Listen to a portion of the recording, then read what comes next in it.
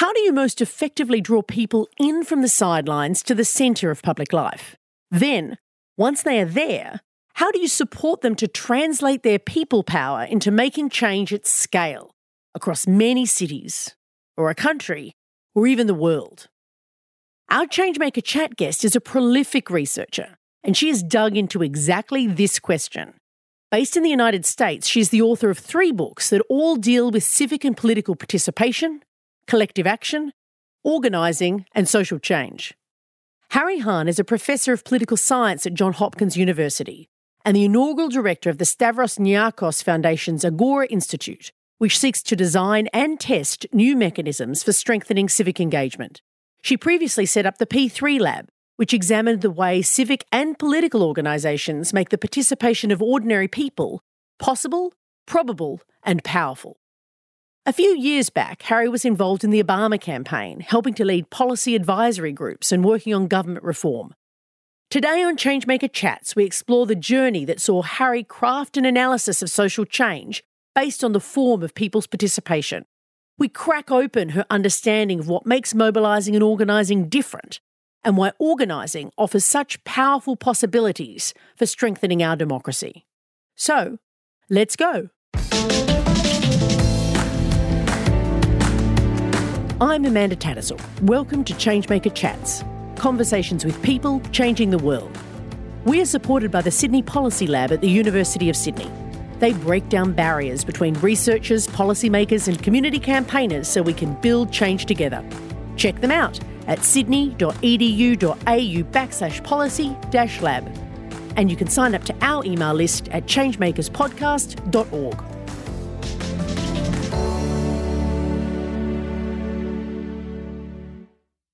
So, Hahrie, one of the things that you do some spectacular research on organising and making change in the world, but I imagine some of our listeners may not know much about your research. What makes you a change maker? What makes your research important to the process of social change? Sure. So I study the practices of community organizing and social movements, and I think of the work as falling into 2 buckets. One is, how do organizations engage people most effectively in ways that pull them off the sidelines into public life? But then 2, just because people get involved, we know that they don't always build power. So how do organizations translate the actions of their people into power for the change that they want? And I think it's so important to making change because it helps us sharpen the strategy and the choices that we make about how we make the change that we want. So we're going to have plenty of time speaking about the kind of analysis that you've built and the insights that you've gained into how people can make effective change, both bringing people to the table and then exercising power in doing so. But I'm curious to understand what brought you into the world of change making and into this kind of work. Sure. So I grew up as a daughter of Korean immigrants in Houston, Texas. And so I wasn't born in Houston, but I lived most of my life in the United States. And my parents had originally come over to the United States in the early 1970s.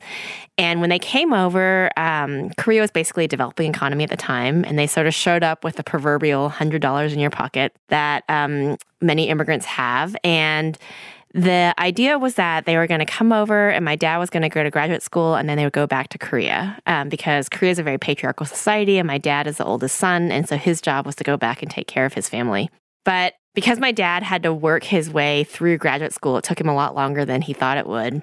And so he delivered Chinese food on the back of his bike and did all sorts of things to kind of put himself through school. And by the time he finished grad school, my brother and I were born, and we had already started school in the United States, and my parents decided they wanted to raise us there. And so I think a lot of what I saw growing up was the experience of my parents trying to figure out what does it mean to raise children in the United States. And also, how do we make it, right? How do we reconstruct and build a life for ourselves in a country where we have no family? They didn't have a lot of connections then when they first came. I mean, of course, now it's very different because that's where they live. I remember at the dinner table, we would talk about things like, how do you butter bread? Oh, wow. Things that seem so natural if you grow up in an American family or an Australian family too, right? An Australian family. And we, but it's actually very complicated. Do you slice it first? Do you break it? What do you do with all the crumbs? Totally. Oh my gosh. Yeah. And so you were able to, I mean, your parents became very successful in like the sort of the American dream in a way. Yeah, my dad finished his PhD when I was in elementary school, and then he became a professor at the University of Houston, which is why we grew up there mostly. And yeah, so a lot of what I saw, I think, in my parents' life was them, kind of living out that dream, so to speak. When we first moved to Houston, we moved into a neighborhood right before there was a big economic downturn in Houston. So Houston is a city that's completely dependent on the oil economy. And when the price of oil goes up, the economy is doing great. When the price of oil goes down, then the economy is not doing as well. And there's a big downturn in the 80s when we first moved there. So the neighborhood that we lived in, I remember everyone moved out. And when the people moved back in, it was a very multiracial, immigrant community, but it was more of a working class community. And so that was sort of where I grew up. But the school that I went to wasn't the neighborhood public school. It was it was not actually the local, but it was a Catholic school in the area because my parents felt like the public schools in the neighborhood had big gang problems and they weren't sort of schools that they wanted to send us to. So we went to the Catholic school. And so I kind of lived in this sort of fluid class environment where the kids I went to school with were different from the kids that lived around me in my neighborhood. With. Right. And then also, and you're then negotiating this cultural piece of how do you do the white bread as well as being highly successful in sort of more defined American terms, your dad becoming a professor and so forth. So you're in the middle of all this fluidity. Right. I can only imagine how it was growing up. So you decided that you were going to go to university? Yeah. How does higher education fit into your sense of self? So my parents were very atypical Korean immigrants in some ways, but one of the ways in which they were really typical is that higher education was a big thing. It was always very important. So it was always clear that we would go to college and that we should go to the best college that we can get into. And so my brother and I were fortunate we both got into Harvard and we did our undergraduate work there. And, so I grew up in this very kind of fluid environment in the ways that you described, but none of it was politicized for me until I went to college. And so I think when you're a kid, it's just like, this is life. Like, whatever you grow up with, It's just like, this is how life is. And in some ways, it's hard to imagine that not everyone is having the same kind of experience that you are when you're a kid, of course. Sure. And then I went to college and got involved in some student activism there. And that's where I began to develop a broader framework to kind of make sense of and understand a lot of experiences that I had had growing up. And why did you decide to get involved in student activism, do you think? Yeah, so I went to Catholic schools growing up because that was the school that my parents chose to send us. And the Catholic high school that I went to had a service requirement. So we all had to do 100 hours of community service work to graduate.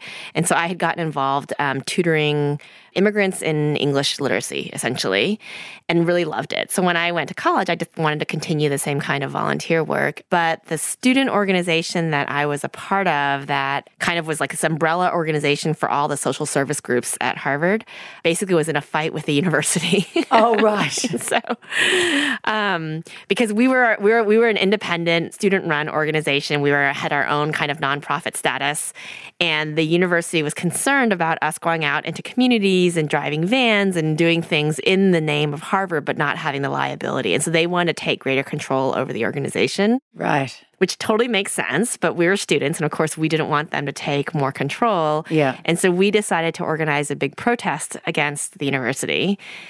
So we were young and audacious, and we thought we can just organize this protest at Harvard Yard. And someone said, it's actually kind of hard to do that. And we thought, oh, really?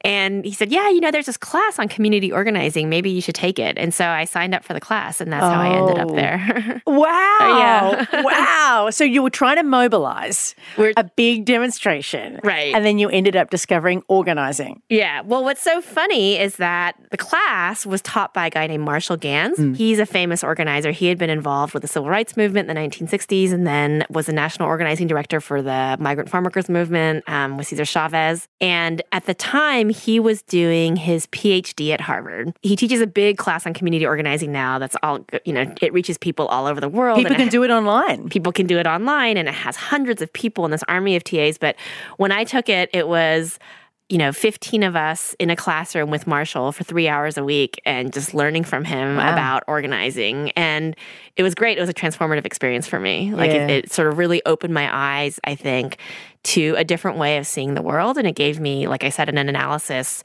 to make sense of a lot of the experiences that I had growing up as a child of immigrants in this cross-cultural and kind of fluid socioeconomic environment. Yeah. So how do you feel that class, I mean, clearly it changed you. Sure. Obviously, it gave you a lot of tools that you still use in your work today.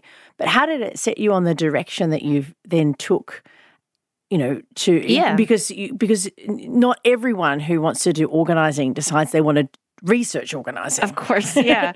I mean, for me, I think what the class really did is it gave me a political analysis around the service work that I was doing. Right. So up until then, I had really been focused on community service. I thought that I was going to go and run a nonprofit somewhere that provided social services or something like that. And this gave me a political analysis. So after college, I went and worked in politics in Washington, D.C. So I just kind of on a lark, I went and I found a job and was working for Bill Bradley, who is... Oh, wow. I was going to ask you about that in your bio. Yeah. So Bill Bradley, at the time, he was just retiring from the Senate, but he had been a U.S. Senator for 18 years. So I went and worked for him, and he had a small think tank that he had in D.C. For a couple years, and then he ran for president in 2000 in the Democratic primary against Al Gore. So I worked for him during that time period, and that gave me a real glimpse into electoral politics and kind of the world of national party politics in D.C., and I really loved it. But what I found was that when I felt caught up in the day-to-day work of campaigning and politics, I couldn't really step back and think about or make sense of what was happening. And so when he ran for president in 2000 and then he lost, and I lost my job because the campaign ended, I thought, this is a great time to go to grad school. So I went to grad school thinking that I would go to grad school and then go back and work in politics. Like I never really thought that I would stay in academia. But once I got to grad school, what I found was that I think a lot of times people tend to think of research and the world of research as being very separate from the world of practice and organizing or politics or something like that, which is what I thought when I was going into it. And I sort of thought, this is a great chance to take 5 years and read books and someone's going to pay me to do it. Like, what could be better? But I realized through being in grad school and some projects that I got involved in that, like, research can actually play a really important role in helping to sharpen the strategic choices that people in the world of practice have to make, right? That because we have this ability to kind of get up on the balcony and look with fresh eyes on the work that's going on in the world, that we can help clarify the choices that people are making. And so I mean, that's what I figured out that I wanted to do. I really turned out to love it. And I love the teaching too. The teaching is obviously a big part of being a professor also. And I love working with students. Yep. Fantastic. So you sort of found your home. Yeah, I think so. I mean, in a way that I didn't really anticipate. So it's been great, though. But also what I love about your story is that it's not like you did it by default. You tried a whole bunch of different forms of acting and being in the world, and it seemed to be the right place to combine your interests, skills, and capacity. Yeah, exactly. I have students who always come into my office and they have this plan worked out for how their life is going to unfold. And, one of the things that I found was that I definitely did not have as much intentionality about all the choices that I was making along the way as other people did. But I think it opened me up to a whole new set of experiences that I wouldn't have had otherwise. And now I just feel so lucky to be able to do what I do. Like, I feel like it's so great to have this opportunity to work with organizations and leaders all over the world and really try to understand their work and make sense of it and write about it and, do analysis and research around it. And so now I just feel like it's the best job ever. But I never would have thought that if you had asked me that coming out of college. Yeah, for sure. You found the right space. Right. Now, before we get into the research that you've been working on, say, in the last sort of 8 to 10 years, I do want to ask you about, you did jump back into the politics space. Sure. A little bit with the Obama campaign. Tell us how you got involved in the Obama campaign. Yeah. So a lot of the people that I had worked with in the Bradley campaign went on to get involved in the Obama campaign. And I had maintained a lot of those relationships, even while I was in grad school. And so Obama really kind of rose to fame in 2004 when he made this big speech at the Democratic National Convention. And of course, I was sort of taken, swept up in that wave of enthusiasm.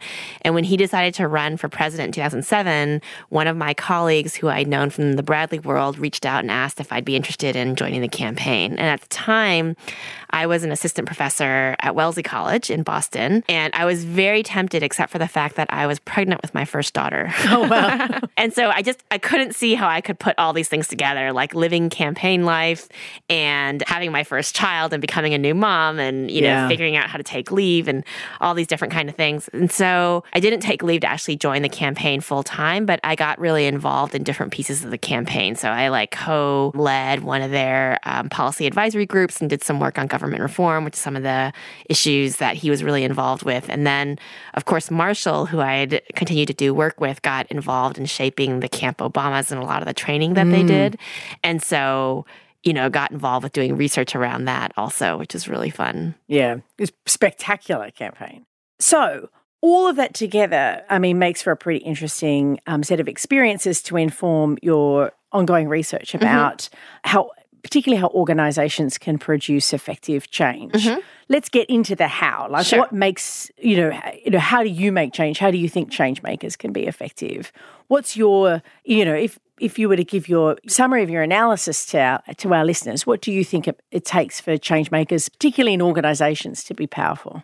I think these days, there's so many organizations around the world that are doing amazing work in trying to get people involved in public life, right? And then translate that into power. And a lot of the work that my collaborators and I do is trying to kind of make the point that not all forms of engagement are the same, right? I think that we tend to think, if someone takes action, then that's a form of power. And it is at one level, but I think a lot of what we found through our research is that there's actually a distinction between different ways in which organizations get people involved. And so, for example, one project that I did sort of looked at the difference between mobilizing and organizing, right? Right now, there's this temptation for a lot of organizations to try to get to scale as quickly as possible. And a lot of the tools that we have nowadays make it easier than it ever was before to get as many people as possible to take more action than we ever have before. And that's true. And scale is really important, right, in terms of achieving the kind of wins that we want to achieve. But what I think we're trying to recover is also this idea that you also want to be organizing people, right? And at the core of organizing is not just getting people to take action, but instead it's engaging people in a transformative process through which they develop their own leadership, right? And their own capacity to make change. And so if we think about it, organizing is essentially what gives us the depth to make the change that we want to really move power in the ways that we want. But if you really want to organize, the way in which you engage people would be very different than if you just want to mobilize. And so some of the work that I've done has been trying to unpack that to sort of make clear the different kind of choices that organizations can make in terms of what kind of asks they make of people, how they reach out to people, how they structure themselves, and so on and so forth. And maybe you can illustrate it through a story, like a contrasting story about an organisation, maybe one of your organisations that you studied, the difference between how they would engage people through mobilising versus organising. Sure. So the story that I tell all the time is about Alex Waters. He was an organizer with the Obama campaign in both 2008 and 2012. And he, in fact, was one of their most successful organizers. If you just look at his numbers, right, in terms of people that he was able to engage, leaders he was able to develop, and votes that they got as a result. But his story is really interesting because I think it exemplifies the difference between mobilizing and organizing, right? So Alex grew up thinking that he was going to be a professional athlete, and so he wanted to be a professional golfer. So he went to college in Iowa thinking that he was going to be an athlete. He played golf there. And during his freshman year, one year, a friend of his invited him out to his parents' lake house one weekend. And so he thought, this is great. Of course I'm going to go. So he goes out with his friends to this lake house, and he's standing at the end of the dock one evening, and it's really windy. And the wind comes along, and it blows the hat off his head. And he looks and he thinks, oh man, it's my favorite hat. I really don't want to lose it, but there it is kind of floating off in the water. What am I going to do? And he looks in the water and he thinks, you know what? I think it's deep enough. I'm just going to dive in and get my hat. So he dives into the water, not realizing that the water was much more shallow than he thought it was. And of course, he broke a spinal cord and he was injured immediately. Life flighted out of there, had to go through years of rehab and had great medical care. But you fast forward and eventually the Obama campaign is recruiting him to join their campaign. And he says, now these are my words in a way. Like, I don't think they actually use these words, but he says, look, I can't be an organizer. And they say, why not? And he says, well, because I can't do any of the things that organizers are supposed to do, right? I can't dial numbers on a phone in order to make phone calls to voters. I can't walk up and down a street to knock on doors to talk to voters. I can't even get paper off the printer to get my call sheet off the printer in the office, and he says, I can't be an organizer. And they say, what you're thinking about is what I would now call traditional mobilizing, right? Which is what most campaigns ask their organizers to do, right? Is they essentially hire 22-year-olds and then they work them to the bone for a year, asking them to make as much voter contact as humanly possible. And what we want you to do is something else, because we're going to run a different kind of campaign. And the campaign that we're going to run is one where we want you to do actual organizing. And so what that means is that your job is not to be a voter contact machine. Instead, your job is to identify, recruit, and develop the leadership of leaders in the communities that we're trying to organize. So your job is to go out and find people who can be neighborhood team leaders, recruit them to support the campaign, and then develop their leadership and their capacity to talk to their neighbors and organize their own teams to have neighbor-to-neighbor conversations about the senator. And so that's what he did. And essentially the difference between what Alex thought he was going to do and what he ended up doing is the difference between mobilizing and organizing. And what we found in our research is that the organizations that are the most successful at sort of engaging people in ways that build power are organizations that are able to combine the two, that do both the organizing, which gives them the depth that they need, and the mobilizing, which gives them the breadth that they need. So what will it take to spread? I think it sounds perfect. I, too, ran a community organization for a decade, right? And I loved it. But it was really hard to spread a culture of organizing dappled with effective mobilizing. Right. What do you think it will take for more organizations to be able to shift to, what stands in the way / what do we have to overcome in order to spread this interesting, powerful culture? Yeah. So there's some, when I talk to leaders and organizations that are trying to do this work, there are so many pressures against it, right? Because leaders of organizations are facing pressure for scale, growth, right? And, I think that a lot of time, and there are other pressures. I don't mean that's the only one, but that's just sort of an example that comes to mind a lot.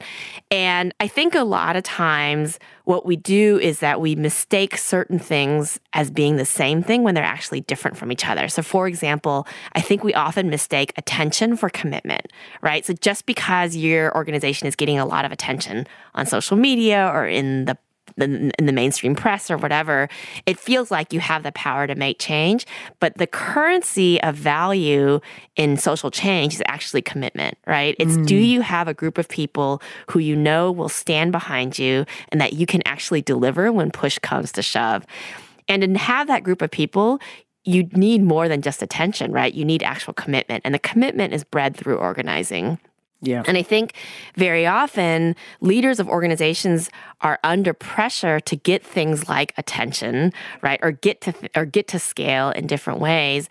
And they mistake that as an actual form of power when the actual power comes through commitment, And so people ask this question of so if we know it works, then why aren't more organizations doing it? And I think that there's a way in which, on the one hand, the work that they're doing is so countercultural to the way that we think about our politics, because so often there are so many people out there that think about politics as being like a consumer good, Yeah. I'm going to go to the ballot box and I'm going to choose my candidate, I'm going to choose my party, I'm going to choose whatever, in the same way that I choose ketchup at the grocery store. And those things are actually not the same, right? Democracy is not a consumer good. If I'm a citizen or if I'm an agent in a democracy, then I'm a constituent, right? And the root word of constituent is to stand together, right? That's what that word means. And so am I standing with others? And so if I don't like the product, right? If I don't like the ketchup I get at the grocery store, I go buy a different kind of ketchup, right?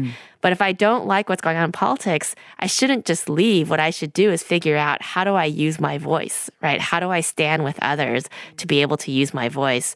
But we live in a culture where it feels like we mistake markets for politics, right? We mistake attention for commitment. And there are these sort of kind of things that we confuse as being the same as each other when they're actually different. And so part of what we're trying to do in our research, in my lab, is to try to clarify what some of those distinctions are so that we can make better strategic choices. Yeah, because it's almost like there's a market culture that's infected lots of not-for-profit organisations when they want numbers and quantity, not quality of leaders. They want numbers of leaders.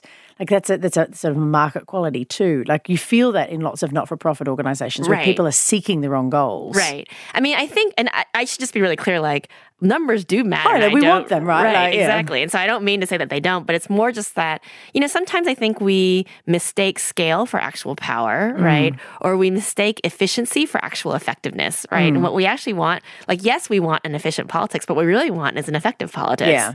And what we really want is, a politics that's going to sort of help us create the world that we all want, right? And that might be the most efficient way, but it might also, what we really want is to sort of be able to make the change that we desire. And that's almost like a second cultural challenge that I think a lot of organisational leaders have, which is, a lot of organisations are in crisis. They're not increasing in number, they're declining in number, which makes people panic around some of these goals of wanting numerically large numbers of people to engage, because there's a fear that there's not enough people engaging. Right. But also giving people the space to have the commitment that you're describing, to stand together, to have levels of autonomy, to be able to handle debate and disagreement in the membership of an organisation is also something that scares people, scares leaders to have some of that discussion. Yeah.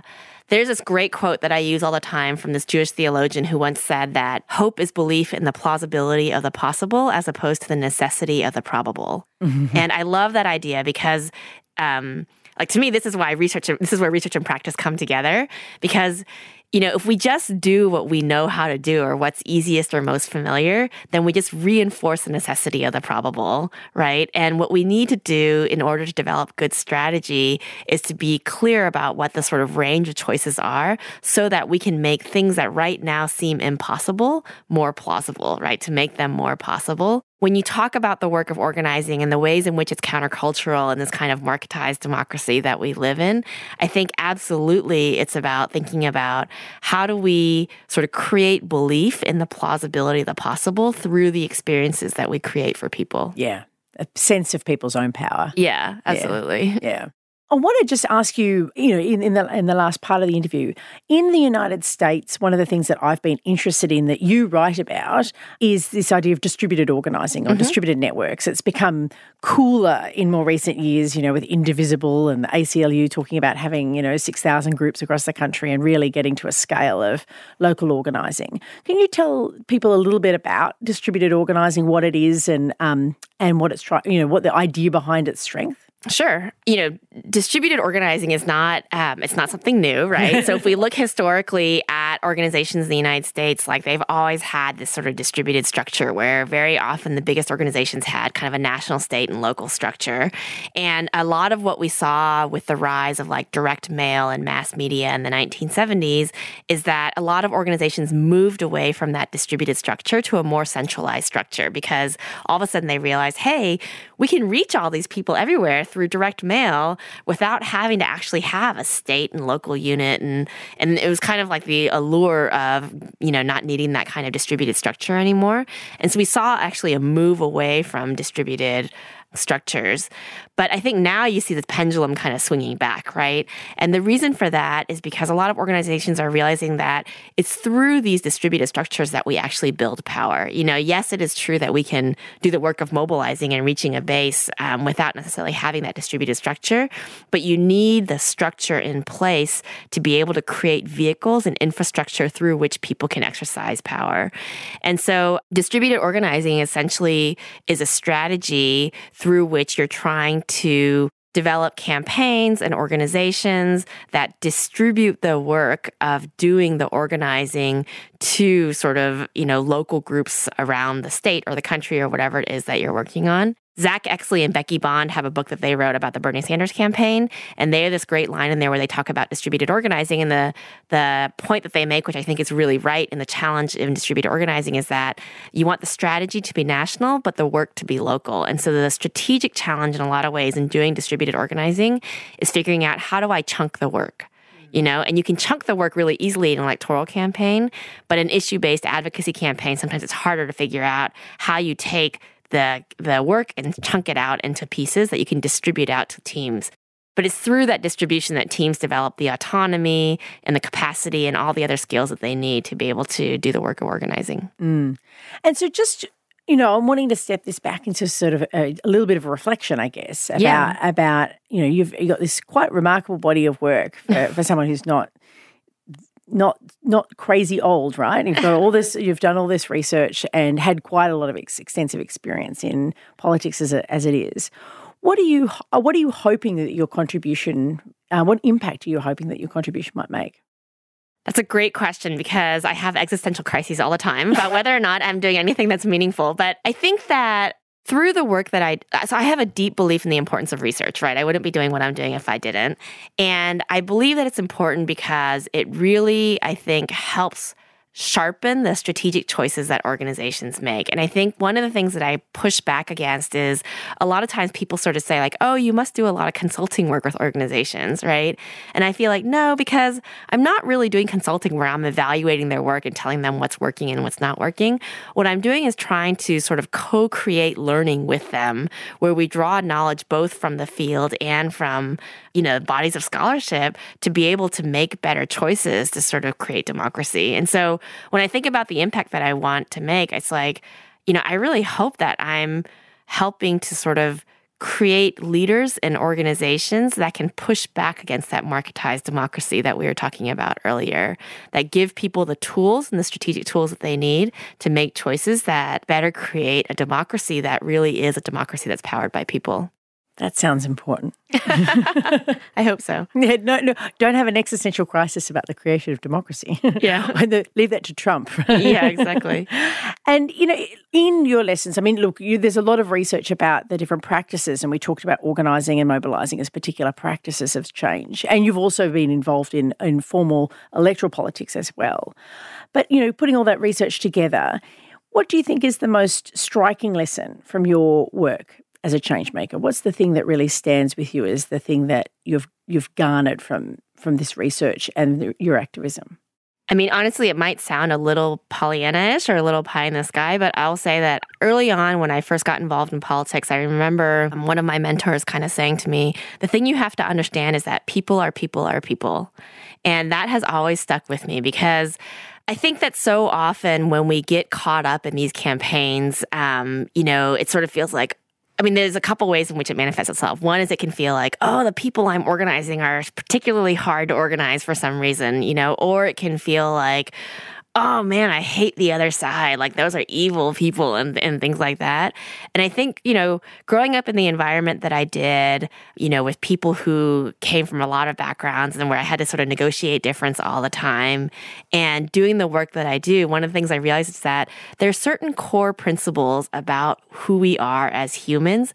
And a lot of what we're trying to do through organizing essentially is to recover these very basic human principles and bring dignity to the work that we do together as people. And I think that just that phrase, people are people are people, I think is one of the most useful things that I've learned that has always stuck with me in all the work that I've done. People are people are people. And thank you so much for being with us for this conversation. I know lots of people will get a lot out of being able to listen to your work, and they can follow it up in more detail by reading some of your books, and I'm sure there's lots of stuff online as well with your site and your lab, so people can follow that up as well. Yeah, and thank you so much for inviting me, for having the conversation. It was really fun. It was my pleasure. A delight. Cool. Thank you, Hahrie. Thank you.